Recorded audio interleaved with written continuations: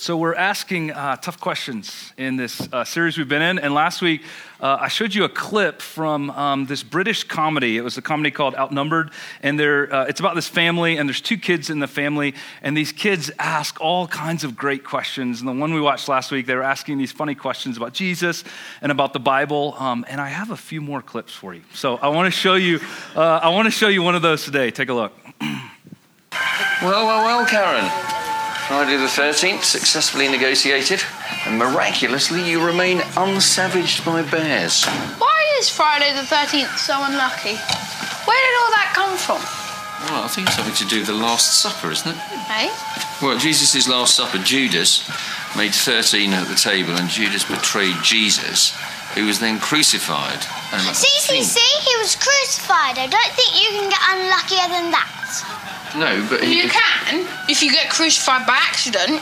Just imagine, it's a really lovely day, and suddenly your shoelaces are untied, Ben, and you're walking, and then you just go like, whoa, so you fall on the cross with nails sticking out of it, and then you crucify yourself by accident. It'd be really bad if you I think we may have gone off at a bit of a tangent.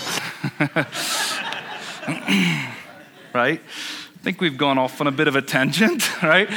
How many parents have said that to crazy thoughts and questions like that? There's nothing more unlucky than getting crucified by accident, right?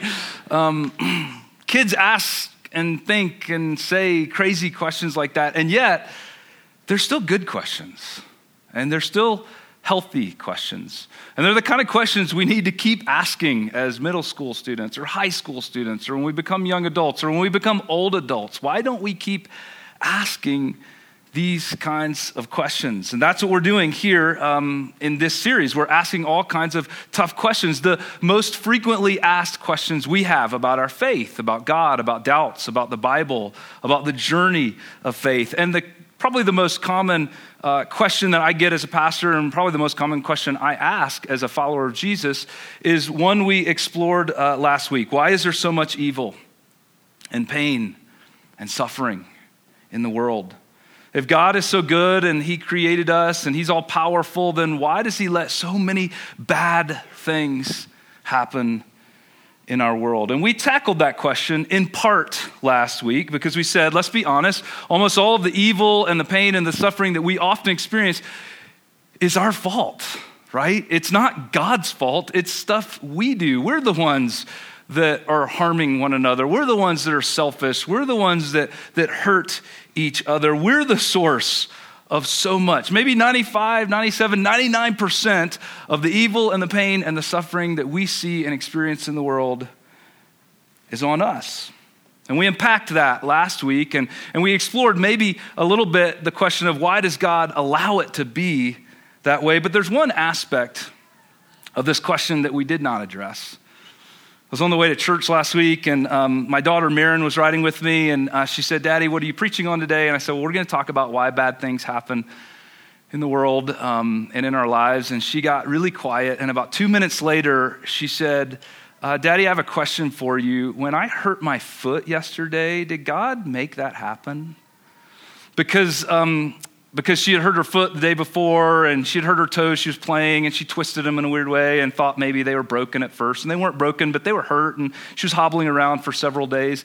And she said to me in the car, she said, "Because last week when my sister Ellery got sick, I was really mad about that. I thought she was faking it. And I thought that I was jealous because everyone was giving her attention. So was God trying to teach me a lesson yesterday?" I said, "Wow, that is a great question. We're on our way to church. We'll ask the pastor when we get there." Right? Oh, wait, that's me. You see, there's this whole other category of evil that happens in our lives, and maybe evil is not the right word, but we think of it that way. We experience that way when things happen to us that don't seem to be anyone else's fault. That aren't the result of human sin or someone actively trying to hurt us or harm us. There's just things that happen where we can't point to a cause. When someone slips on the ice and falls and breaks their leg. When the snow caves somebody's roof in and destroys their home. When a forest fire sweeps through a town, like it did last fall, and destroys many homes and many lives. When any natural disaster takes place, a tsunami, an earthquake, a flood, a hurricane, and those always bring lots of death and destruction. When a 13-year-old boy, like someone I know, suddenly gets cancer. When a little baby girl contracts HIV/AIDS from her mom. Does God cause these things to happen? Here's the question we're going to explore today. If we could put it all together, does God cause natural disasters? Now, certainly humans play some role in this sometimes, right? There's many diseases and illnesses that can be contributed to our poor health decisions, to smoking or obesity or something like that. Careless driving, right, can increase our chances of getting into a car accident. Poor building codes or building or construction practices increases the chances of homes and cities being susceptible to natural disasters. We see that when extreme poverty happens in very low-lying areas like it was in New Orleans and parts of New Orleans, or like it is in places like Bangladesh, that often increases the destruction that takes place. And the way that humans treat the environment, right? Scientists keep telling us over and over and over, we do things to the environment that contribute or in some way multiply all of these extreme weather events that we keep seeing happening. So we're not totally off the hook, right? We often play a role, and yet, there are still times when things happen and you can't point to any human cause, you can't point to any human factor there, and you're left to just back up and say, is it just chance? Is it just happenstance? Is it just cells or just biology or just a fire that's acting out in ways that seem to cause deep suffering in the world? And we can't help but stop and think in those moments, a little bit like my daughter did God cause that to happen? Did God make that happen? Is he the one that causes natural disasters? So that's what we'll explore. And I actually think the Bible has a lot to say about this. I don't know that it has any direct, simple, comprehensive answers for every time something happens. Here's how you need to think about it. But I think it does give us some good direction, and it gives us some good ways to explore this question. So we're actually going to ask this question. We're going to look at it from 3 different angles, and I'll just tell you what the angles are right off the bat. We're going to look at it from the creation angle. We're going to look at it from the judgment angle. That's going to be an important one, and then we'll wrap up by looking at it from the Jesus angle. So let's start with the creation angle, because I think underneath the question of does God cause natural disasters is another one. Did God make the world to be this way? When he originally created the world, were hurricanes and tsunamis and forest fires, and was illness and death and decay, were those things a part of the world as God originally made it? Because if you're a Christian, we sort of have this bigger story where we believe that God created the world and it was supposed to be good, and then he made humans, and then humans sinned and they did these horrible things, and that brought all these disastrous consequences. So are tsunamis and natural disasters, are they part of those consequences? Are they part of that curse that we sometimes say we brought on ourselves? And I don't think they are.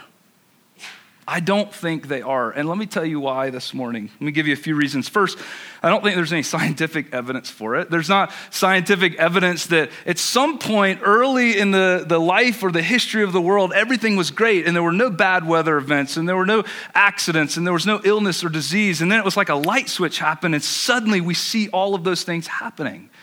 The best scientists in the world with the best minds and all the skills that God gave them, they just don't see that from the evidence. It doesn't make a lot of sense either if you stop and think about it. To say that natural disasters or disease or illness or accidents weren't a part of the world that God created, would that mean that God somehow prevented all animals when they were running to never trip and stumble and break one of their legs? That's kind of strange to think about. Does that mean that also all living things that he created had no chance of disease or illness or decay and that they would just live forever? And how does that work? Do plants just keep growing? Do animals just keep reproducing? And how does what does the world begin to look like if that happens? And were there no strange weather events at that time? Was there no rain? I mean, didn't God send rain to make the plants and to make living things grow? Did he send enough rain for them to grow, but not enough rain for there ever be floods? Were there no forest fires? I mean, we know forest fires are actually healthy for forests. They burn away old brush. Was that not a part of the world? So if you start logically thinking through it all, it just seems odd to think of a world that God would make where none of those things are a part of it. But biblically, I think if you step back and you think about the biblical story that we read, that doesn't make sense either. So here's the biblical story, and we don't have time to go look at it all because there's some other verses I want to look at today. But if you go back and read Genesis 1 and 2 at home today, you see that in the very beginning, there's darkness and chaos in the world. And maybe the best way to describe it, or the best word to use to describe it, is the word non-order. In fact, in the beginning of Genesis, it says the Spirit of God is hovering over the deep waters. And this idea of deep and raging and wild and untamed waters, it's actually used throughout the rest of the Bible to always be a metaphor for things that are not ordered, that are still a bit chaotic and wild and untamed. But then, as we keep reading, God starts bringing order to all of the non-order. There's this sequential pattern that happens, and he separates the night and the day, and he separates the land from the waters, and then he makes animals to fill all the different parts, animals to fill the oceans, and then animals to fill the land, and then animals to fill the sky. And then he grows plants, and he gives food for the animals to eat. And there's all this order, and then he makes humans. And he invites humans to join him in bringing order from this non-order. He looks at them and he says, you can name and classify all the animals in the animal kingdom. You can grow gardens and bring fruit from the ground. In fact, you have a mandate. I'm giving you a mission. I'm going to hand over the project of bringing order to this non-ordered world to you. And now you can rule over and be good stewards of this world. And with me, we will move towards something new. So there's non-order. There's order, but then humans introduce something else. They introduce disorder. Disorder. And that's where so much goes wrong. We choose not to work with God. We choose to be independent. We choose to not trust him. We choose not to live out the vocation or the work or the calling that he's given to us. We choose to just do whatever we want, even if that means harming other humans. And it brings all sorts of disastrous consequences into the world. In fact, our disorder wreaks havoc on everything. It even takes the non-order in the world and it stains it and it corrupts it. So much so that God looks at humans. In the beginning, it's pictured he's looking at Adam and Eve, and we don't know if they were historical people or they just represent humanity, but he looked at Adam and Eve, and the story is this. He looks at them and he says, you were going to have to work before to bring fruit from the ground, but now it's going to be even harder. Everything's going to be against you because of the disorder you brought into this world. You were going to have to work before to bring new life into this world, but now it's going to be harder. And he looks at women and he says, it's going to be painful. And I don't think he's actually specifically talking just about the birthing process, although that's true, right? I think he's talking about the entire process of conceiving kids, of having kids, of raising kids, of bringing them up and nurturing them and bringing about new life in such a hard and difficult and disordered world. That's what our disorder does. That's what human sin and selfishness does. And there's no part of creation that's not impacted by it. And that's why we said last week, the primary source of our evil and pain and suffering in the world is what we've introduced to it. It's what we do. And yet, this is why I think that those things like accidents, those things like disease, or those things like illness, or even those things like natural disasters more rightly fit in this non-ordered part of the world. That understanding that God said, work with me, and we will overcome that. We'll bring order to that. It's just a whole lot more difficult now for us. Now, there's one thing that often confuses, I think, this issue, because you might be asking the question, well, doesn't the Bible sometimes portray God as using what you call non-order, illness or disease or natural disasters? Doesn't God sometimes use that to judge people? To make them pay the consequences of their sin? Doesn't God use natural disasters? And this is the judgment angle I want to explore because you can't escape it in the Bible. Let me give you a few examples. How about the first one, the flood? Right? I mean, that's the most obvious one. People have become so wicked, it's just a few chapters later in Genesis, that God uses a flood to destroy most of the world. And even if you think part of that's exaggerated or hyperbole, it wasn't a universal flood, maybe it was a localized flood, you can't get around the understanding that at least whoever was writing Genesis believed God was using this as a tool of judgment. Another example, the plagues on Egypt, right? God is seen here using natural phenomena, disease and flies and hail and frogs and it says literally to judge the gods of Egypt and the people that worship those gods. Here's another story from 2 Chronicles 21. Maybe you haven't been spending time in 2 Chronicles 21 lately, but there's this king. His name is King Jehoram, and he's known as really evil, and God lets him get really, really sick and die from his illness. And it's very clear that God's judging him, and he's evil because actually when he dies, all the people are kind of happy about it. No one is sad about it. It's God judging him through this sickness. And then one more, the book of Joel is a small, short prophetic book that talks about these locust plagues. It's not always clear whether he's symbolizing something or what, but at the very least, he's talking about these locust plagues, this natural phenomenon that God is using to judge people who are sinful and wicked. So those are some examples, right? And I probably could have given a few more. And it's clear that the ancient Israelites who wrote these accounts believed that in these specific circumstances, God caused, or at least he used, the non-order part of the world, the chaos, the potential destructiveness of it as a form of judgment. But here's what's important. He doesn't do it that frequently. It doesn't happen that often. There are certainly some big examples like the flood, right? But if you take a Bible and read through it, you have to remember the Bible covers 1,500, maybe 2,000 years of history.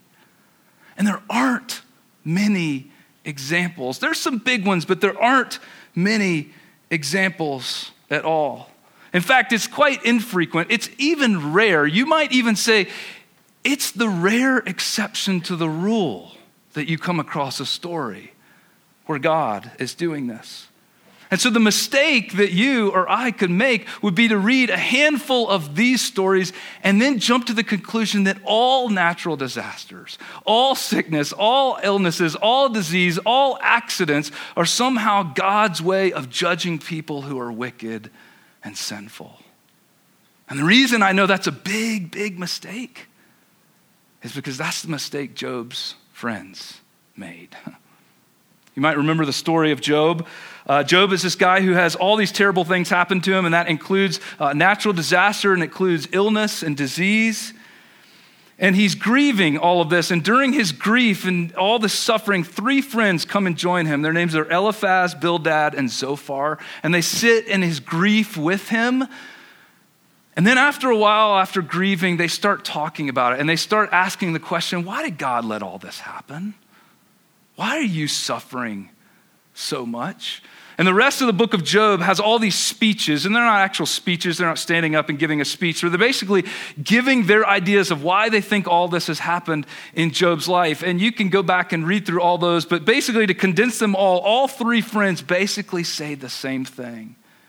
That God uses natural disasters and illnesses to judge wicked people. And so Job, if you've been experiencing that, that means you must be wicked and sinful. And so they start listing all of these different sins. That includes greed, and that includes pride, and that includes arrogance, and that includes oppressing the poor and being too wealthy, and all these different things that they think are sins. And they start listing them, and they basically look back at Job and say, which one of these did you do? Or maybe you did all of them, because you're really suffering. God must be really angry with you. In fact, look at what one of his friends named Zophar, he says this at one point really clearly. This is from Job 20. He says, terrors will come over the wicked sinner. Total darkness lies in wait for his treasures. A fire unfanned will consume him and devour what is left in his tent. The heavens will expose his guilt. The earth will rise up against him. A flood will carry off his house, rushing waters on the day of God's wrath. Such is the fate that God allots the wicked, the heritage appointed for them by God.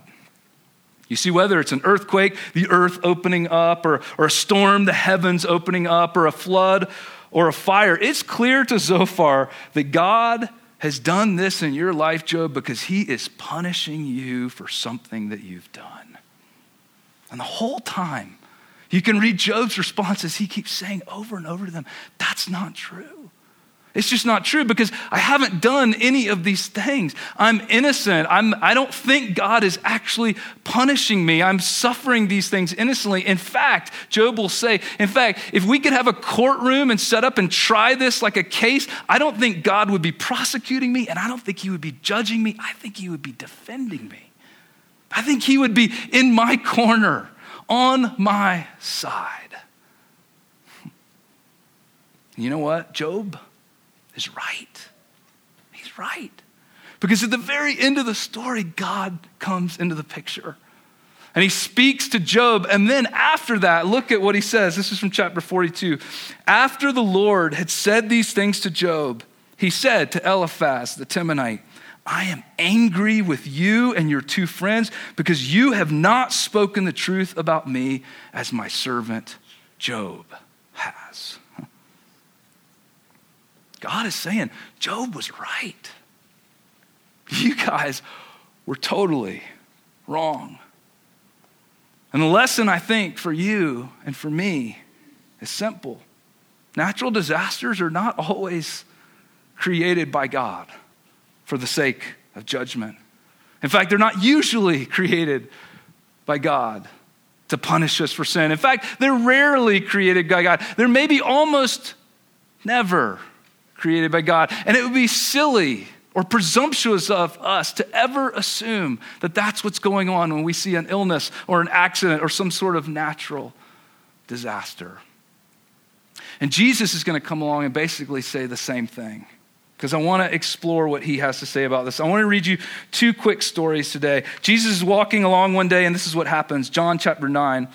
As he went along, he saw a man blind from birth. His disciples asked him, Rabbi, who sinned, this man or his parents, that he was born blind? So these are Jesus' disciples, his followers, his students. And yet they have the same perspective as Job's friends. They don't stop and ask Jesus, is he blind? Is he experiencing this tragic thing that he's had to deal with all his life? Is that because God is somehow judging him? They just assume that's the case. So the question is not that. The question is, what sin is God judging? Did God somehow foresee that this man would be really sick, sinful and wicked and prideful, and so he made him blind to begin with? Or were his parents really sinful and wicked? And so God is judging them, and somehow this man is suffering the consequences of their sin. But who is it, God? Or who is it, Jesus? Which one is God judging? If I could pause for a moment, this might be a personal question for you. Because maybe you've been touched by some sort of tragedy, some disease, an illness, a physical handicap, a mental health issue. Maybe you or your family or people you're close to have been touched by some horrible accident or some tragedy. And at some point in all of that, you backed up and you thought, why are you doing this, God? What have I done wrong? Was it me? Did I do something wrong? Is there some part of my life or is there some part of their life? What is it? It's basically the same question. What sin are you judging, God, that you would bring this on me or on us? And when this question is asked of Jesus, Stephen reminded us a couple weeks ago, really helpfully, Jesus almost never answers questions. People ask him questions and he almost never answers them directly back. Sometimes he just starts telling a story and they're like, what? Why are you telling a story? And then sometimes he asks questions back. It's like he's turning the tables on them. He's Socrates, right? And then he never hardly ever answers questions directly back. But on this day, on this occasion, when he gets this question, was it this man who sinned or his parents who sinned? Is that why God is judging him? He looks the disciples in the eye and he answers them directly with the most clear, black and white answer he could possibly ever give. Look at what he says. Neither this man nor his parents sinned, said Jesus. But this happened so that the works of God might be displayed in him. See, neither this man sinned nor his parents sinned. And Jesus isn't saying they've never sinned, they're perfect. No, he's just saying this didn't happen because of anything he did or anything his parents did. This tragic circumstance, this suffering that he's been experiencing has no direct connection or correlation to his sin or to his parents' sin. God is not punishing him. So if you want a cause, it's this. It just happened. It happened in his life. Maybe this is non-ordered part of creation. It happened, and God can use it to shine a light through him, to shine his glory and display who he is and do his good work through this man's unique circumstances. Of course, that still raises other, are you saying God actually still causes blindness, Jesus? Like, how does that work? And Jesus doesn't say. He just says it happened. And God can still work through it. But Jesus is clear, it didn't happen because God is punishing him. It didn't happen because God is addressing a sin in his life or his parents' life or anyone else's life. One more final story. This is from the book of Luke. Says this, now there were some present at that time who told Jesus about the Galileans whose blood Pilate had mixed with their sacrifices. Let me give you a bit of context. Jesus has been talking about judgment here in this part of Luke, and that's important because Jesus doesn't ignore the issue of judgment. Judgment is important. He actually talks about it, and we might get into that in a couple of months when we go through Jesus' life. So Jesus has been talking about judgment, and apparently some people who are listening like bring up a current event. Like, hold on, you're talking about judgment, Jesus.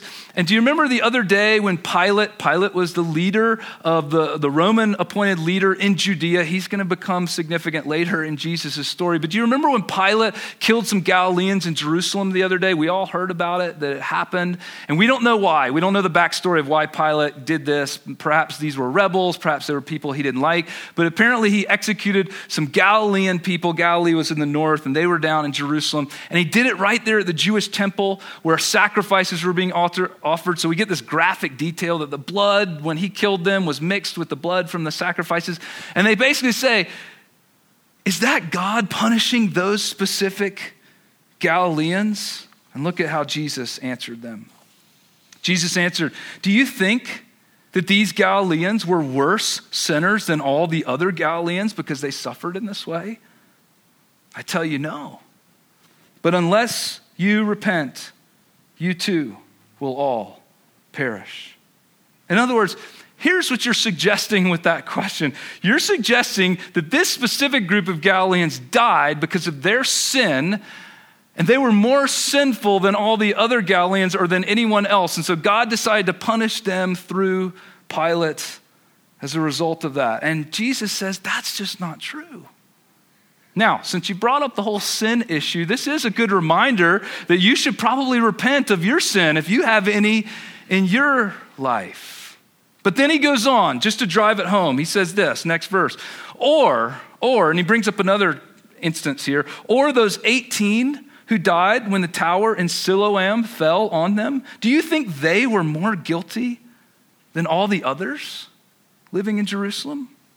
I tell you no, but unless you repent, you too will all perish. So Jesus brings up another current event, and we don't know anything about this, but there's this tower or building that was in another part of Jerusalem called Siloam, and apparently it fell down. And we don't know if it was a construction accident or it was a natural disaster. Maybe there was a terrible storm and it wasn't built very well, but it falls down and it kills a bunch of people who happen to be there. And Jesus is saying, these people who died as a result of this tragedy, do you think that it was really because of their sin? Do you think they were more sinful than everyone else in Jerusalem? They just happened to be all in one spot, and God made sure they were in that one spot that one day, and he made this happen so he could judge them?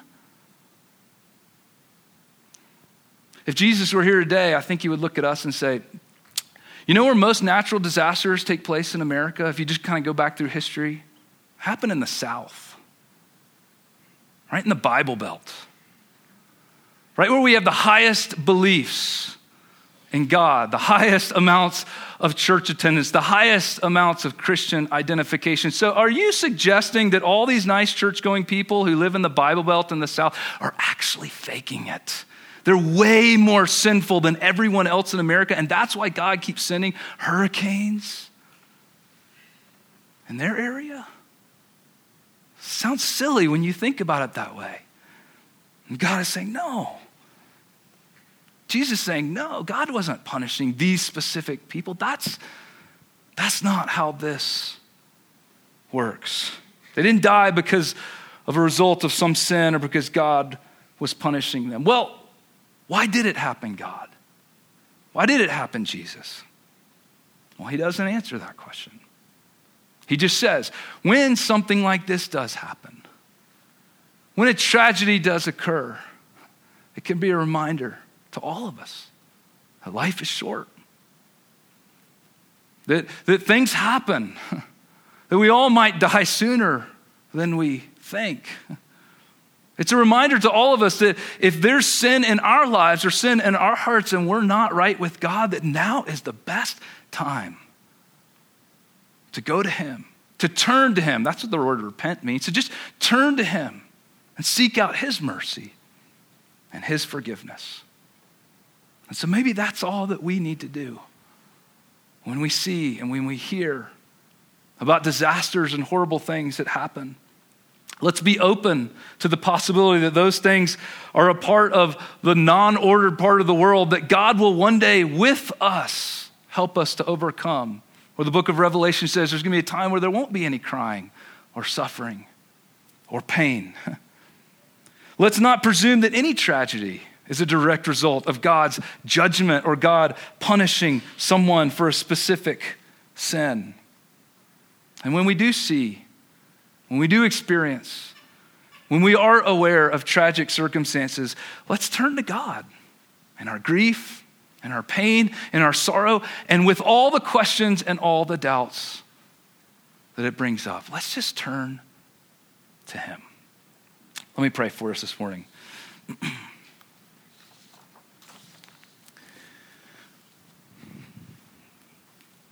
God, I'm reminded as I close and just think about this, that this can be a very theological issue or a theoretical issue or a biblical sort of interpretive issue.